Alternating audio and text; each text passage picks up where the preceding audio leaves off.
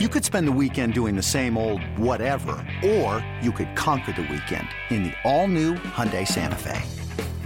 Visit HyundaiUSA.com for more details. Hyundai, there's joy in every journey.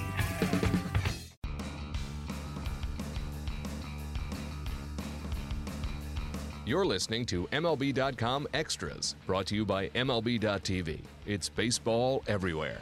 Hey everyone, welcome to MLB.com Extras. I'm Alexa Dat, and today we are talking Mets baseball. We bring in Anthony DiComo of MLB.com, who might have to run if Steven Matz is available in the middle of this podcast and leave us hanging, but let's see how this goes up till that point, DiComo. For the Mets, really it's about staying healthy, right? That's been the mantra of this team, from the players to the coaching staff to the front office. They've used it all offseason. We're only a handful of games into spring training, and we've already got an injury list, unfortunately. So I'm going to read off an injury, and you tell me on a scale of 1 to 5, 1 being not that concerning at all, and 5 being all of the alarm bells are going off, how concerning this injury is, okay? Okay, well, let me start and say that everyone's going to be all upset because no matter what I say, they're going to think I'm underestimating. And you know what? It's fair because the Mets have a history of underestimating their own injuries, but they're trying to be a little more transparent now. So I'm going to try and be transparent as well and give you as accurate an assessment as I can. That's all we ask. All right, here we go. Dom Smith had an MRI that showed a strained right quad. I'm going to call that, you said 1 to 5 is my scale? Yeah. I'm going to call that a 3. This is probably the most serious of the ones that you're going to list off. It's something that's going to keep him out of games for, I would say, at least probably through this week, and it might leak into next week. And while it's ultimately a pretty minor thing, and he's going to recover, he's going to be fine well before opening day, it's probably going to knock him out for long enough that any chance he did have at winning that first base job over Adrian Gonzalez, or even just winning a roster spot, a bench spot, is probably gone. I don't see him logging with this injury enough at bats in the Grapefruit League that he's really just going to wow people, because the Mets will ease him into it. So while the injury itself isn't major, it certainly could have been a worse tear. It certainly could have been a worse injury. I'll give it a 3, middle of the road. All right, next up, Jay Bruce. He is dealing with plantar fasciitis. I'm going to put a 2 on that one. He's playing today. Jay Bruce is designated hitting. He said this is something that he's managed in the past, that he's had really for years now, and he knows how to deal with it. He's got orthotics for his shoes. He's doing a couple of other things to make sure that this doesn't bother him once the season starts. The only reason I'll go more than a 1 is, well, A, he's a pretty important hitter for this team, and B, we've seen what plantar fasciitis can do for guys, or do to guys, in the past, Albert Pujols being, one of the most prominent guys who has struggled with this. So it can be a nagging kind of thing. It's the type of thing that doesn't necessarily just go away very easily. So I'm going to give it a 2 for Jay Bruce. All right, next up, Juan Lagares has a strained left hamstring. He's listed as day-to-day. That's right in the same area. I'm going to give you 2s and 3s on probably most of these. I'll say a 3 for Juan Lagares, and this is really a minor injury. If this was the regular season, Lagares would probably be playing through it. So in that sense, it's almost like a 1. But this is another critical year for Juan Lagares, and we've been down this road before with him. The Mets have long loved what he can offer, obviously defensively. They think he's a better hitter than what he's showed so far in the big leagues, and they really want him to be that everyday center fielder in April when Michael Conforto isn't ready to go. But he hasn't been able to stay healthy, and that's the thing that people almost gloss over with Juan Lagares. No one denies his talent. It's there. It's plain to see. He's already won a Gold Glove, but he can't stay healthy. And little muscle pulls. He's obviously had a long history of things with his thumb that he had a torn ligament a while back, and now you have quad and hamstring issues and all of that stuff. So as long as these keep popping up, I'm going to consider them significant for Juan Lagares, even though this one in and of itself isn't that big a deal. Also listed as day-to-day, Yoenis Cespedes with a mild shoulder soreness. This one, I will say, is about a 1, because we've gone through this every year with Yoenis Cespedes. He always has shoulder soreness in spring training. He even said it himself today. He said the first 2 weeks of spring training, I go the whole winter without throwing a baseball. I start throwing a baseball and my shoulder feels sore. So I'm going to give a 1 to this one. Now, again, he's another guy, just like I said with Juan Lagares, who has this long history of things popping up. quad and hamstring issues, hip issues, and go on and so forth. So he needs to show that he's healthy, but the shoulder thing in and of itself, I'm not that worried about. All right, we got 2 more to get through. Second to last, Jacob deGrom with lower back stiffness. We'll call it a 2. Another non-issue in terms of it's early in spring. If it was the regular season, he would almost certainly be pitching through this. He kind of says it's because he took 3 days off to go home for the birth of his daughter, and when he got back and through, he felt a little twinge. But it's like so many of these guys. Jacob deGrom is he and Noah Syndergaard, to me, are the 2 most important pieces to this team. If either one of them misses significant time this season, the outlook for the Mets is a lot less rosy. So they need both of those guys to give them full seasons. You don't like to see any sort of injury things pop up with a pitcher in spring training, but at least it's his back. It's not his arm, and he should be good to go within the next week or so. And last but not least, Tim Tebow hurts his ankle on a sprinkler head in the outfield. Here you go. I'm going to put a 5 on this one, Alexa, because this just shows that, it lends credence to all those who think the Mets are cursed or snake-bitten. A sprinkler head? I mean, come on. It's incredible. It's outrageous. Listen, he was on the injury list, though. I didn't make this up. The Mets PR staff sent this out, so I'm just doing what I'm told, man. He was on the injury list, and that's what I'm saying. I'm giving it a 5 because if he can't heal himself, how is he going to heal the Mets? All right, good point. Let's talk about Noah Syndergaard. That's who everyone really wants to hear about anyway. 2 perfect innings. He hits at least 100 miles per hour 11 times in 22 pitches, as you pointed out. He said he was pitching with controlled aggression. The guy was doing sprints shirtless in the outfield after his outing and even did his post-game interview sans shirt, which I'm sure was lovely for you and all of the rest of the media members there standing in front of him. I would be like, put a shirt on, dude, but that's besides the point. Anyway, what did you think of his outing, and what does this mean for the rest of the spring? He said he's going to potentially try and throw harder? Yeah, look, I think it depends on how much of a cynic you are, honestly, because you can look at this one of 2 ways. You can say, Noah Syndergaard is back. He's throwing 101. He looks like the best pitcher on the planet. It wasn't even just those 100-mile-an-hour fastballs. It was one of the filthiest changeups I have ever seen in any context. Jose Altuve, 92-mile-an-hour changeup that looked like it broke across the entire width of the plate back towards the right-handed hitter. He threw a slider that was pretty dirty.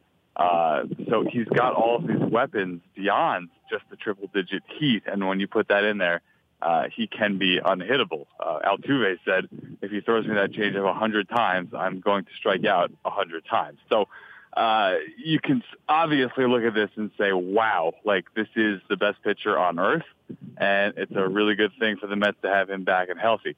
The cynic can look at it and say, why is he throwing 101 miles an hour on February 26th? That's not necessarily the smartest thing to do. And I don't know if you can argue that, he's not trying to show off when he's going and taking his shirt off and doing an interview shirtless, as you said. Clearly he wanted to make some sort of statement. I think that's pretty plain to see. And look, he succeeded. He did it. Even Mickey Callaway said, my heart started beating when he was throwing 101 miles an hour for all the reasons I just mentioned, good and bad. So we'll see where he goes from here when he starts going a little deeper into the games. Is he still going to be unleashing this on a regular basis? I don't know. I don't think we're going to see him throw 103 this spring, but, I also didn't think we were going to see 101 in February from Noah Syndergaard. So you can look at it either one of those ways. As long as he's healthy, I think it's exciting. But the second something goes wrong, if something goes wrong, people are going to point to that and say, well, why were you throwing so hard so soon? Well, the cynic can think what they want about Noah Syndergaard, but I feel like the cynic's mentality has a little bit more merit to it when you talk about Steven Matz, whose spring debut did not quite go the way that he would have wanted it to. He threw 22 pitches, and he could not record an out. What do you take away from this outing? I like to throw away the first outing for pretty much every pitcher in spring training, and I would say that for Noah Syndergaard yesterday, as good as he looked, just as I would say today, for Steven Matz, for as bad as he looked. But I think the thing that concerns people with Steven Matz beyond even the injuries is that when he's been healthy, specifically last year and towards the end of 2016 as well, before he got shut down for that year, he didn't pitch all that well. And you don't really know with him because you don't know what healthy is. You don't know how much he was pitching through pain, how much he was pitching through injury. He's never had a full healthy season, really, not only in his big league career, but in his professional career since the day he was drafted. So you really don't know with Steven Matz. I think certainly it is concerning. I also think we have a long month of March ahead of us. He's going to get another 4 or 5 starts to show that this is not who he was. But yeah, it's a little bit concerning for a Mets team that, frankly, in my eyes, Steven Matz, as of right now, is in the rotation. But if he goes out and has a dreadful Grapefruit League season, there's a lot of guys in Zach Wheeler and Robert Gesellman and go down the list who would love to have that rotation spot. Yeah, that'll be pretty interesting. Speaking of the rotation, or at least the pitching staff, the Mets continue to add some depth. On Monday, they signed A.J. Griffin to a minor league deal with a spring training invite. What does this mean for his future with the team? For A.J. Griffin, it is organizational depth, essentially. And I think what it points to is that the Mets realized they didn't insure themselves as much as they needed to last year. They didn't cover themselves in the event of injuries, because injuries will happen.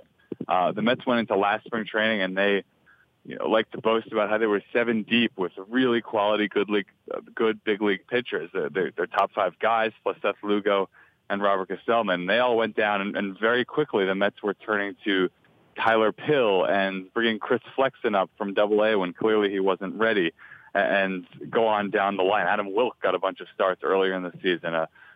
Certainly a couple more names that I'm forgetting right now for good reason. So this year, the Mets want to make sure they don't have to go down that path. They don't have to bring up a prospect who's not ready, or they don't have to go to guys who really shouldn't be pitching in the big leagues. So they've got a pretty formidable, what it looks like, AAA rotation right now, guys who belong there. And A.J. Griffin is another one of those. Guy who was pretty good before he had Tommy John surgery, has struggled in recent years since the surgery, but still certainly has a little bit of upside and at the least is a big league pitcher. So if something happens to the Mets top guys and, on May 15th, they have to call up A.J. Griffin to start a game, I think people will be a lot more comfortable with that than they were with some of the names they were bringing up last year. And that's kind of the point of this move. All right, let's talk a little bit about the bullpen on Monday, which was not good, and that's being easy. Hansel Robles, who has major league experience, has been effective as a big leaguer, had an awful outing, 1 inning and 4 earned runs. What happened, and what is he saying afterwards? Yeah, Hansel Robles is one of those guys that I would put in the same category as Steven Matz, which is, based on his history, certainly based on his salary, you can say, should be there on opening day, should be a part of that opening day mix. But certainly he can pitch his way out of it with a bad spring. So not a good start for Hansel Robles. He is the type of guy that you look at his upside. He struck out more than a batter per inning as a big league pitcher. He was really quite good in the big leagues until last season when he had a down year, went to AAA for a time, and needs to prove that he can do this, because as in the rotation, the Mets have options there now. They don't need to carry Hansel Robles when they have Paul Sewald and Jacob Brame and Jamie Callahan and Drew Smith, all these guys that they acquired last year.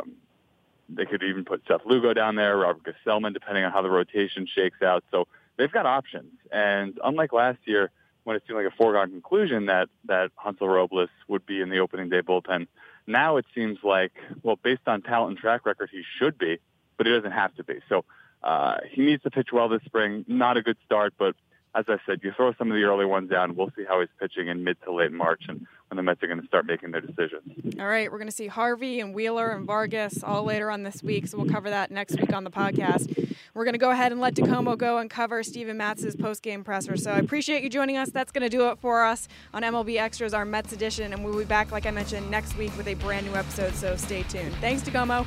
You got it.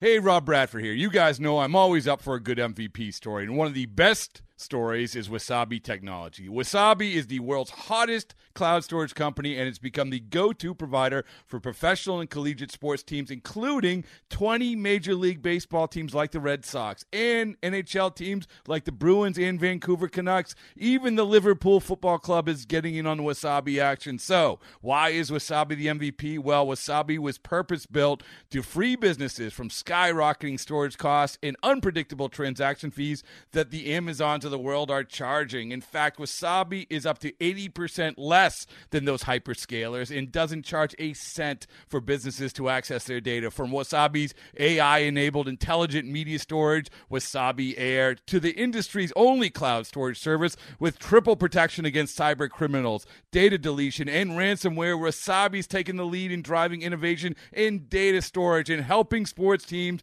to unleash the power of their data. Wasabi, another Boston-based championship team.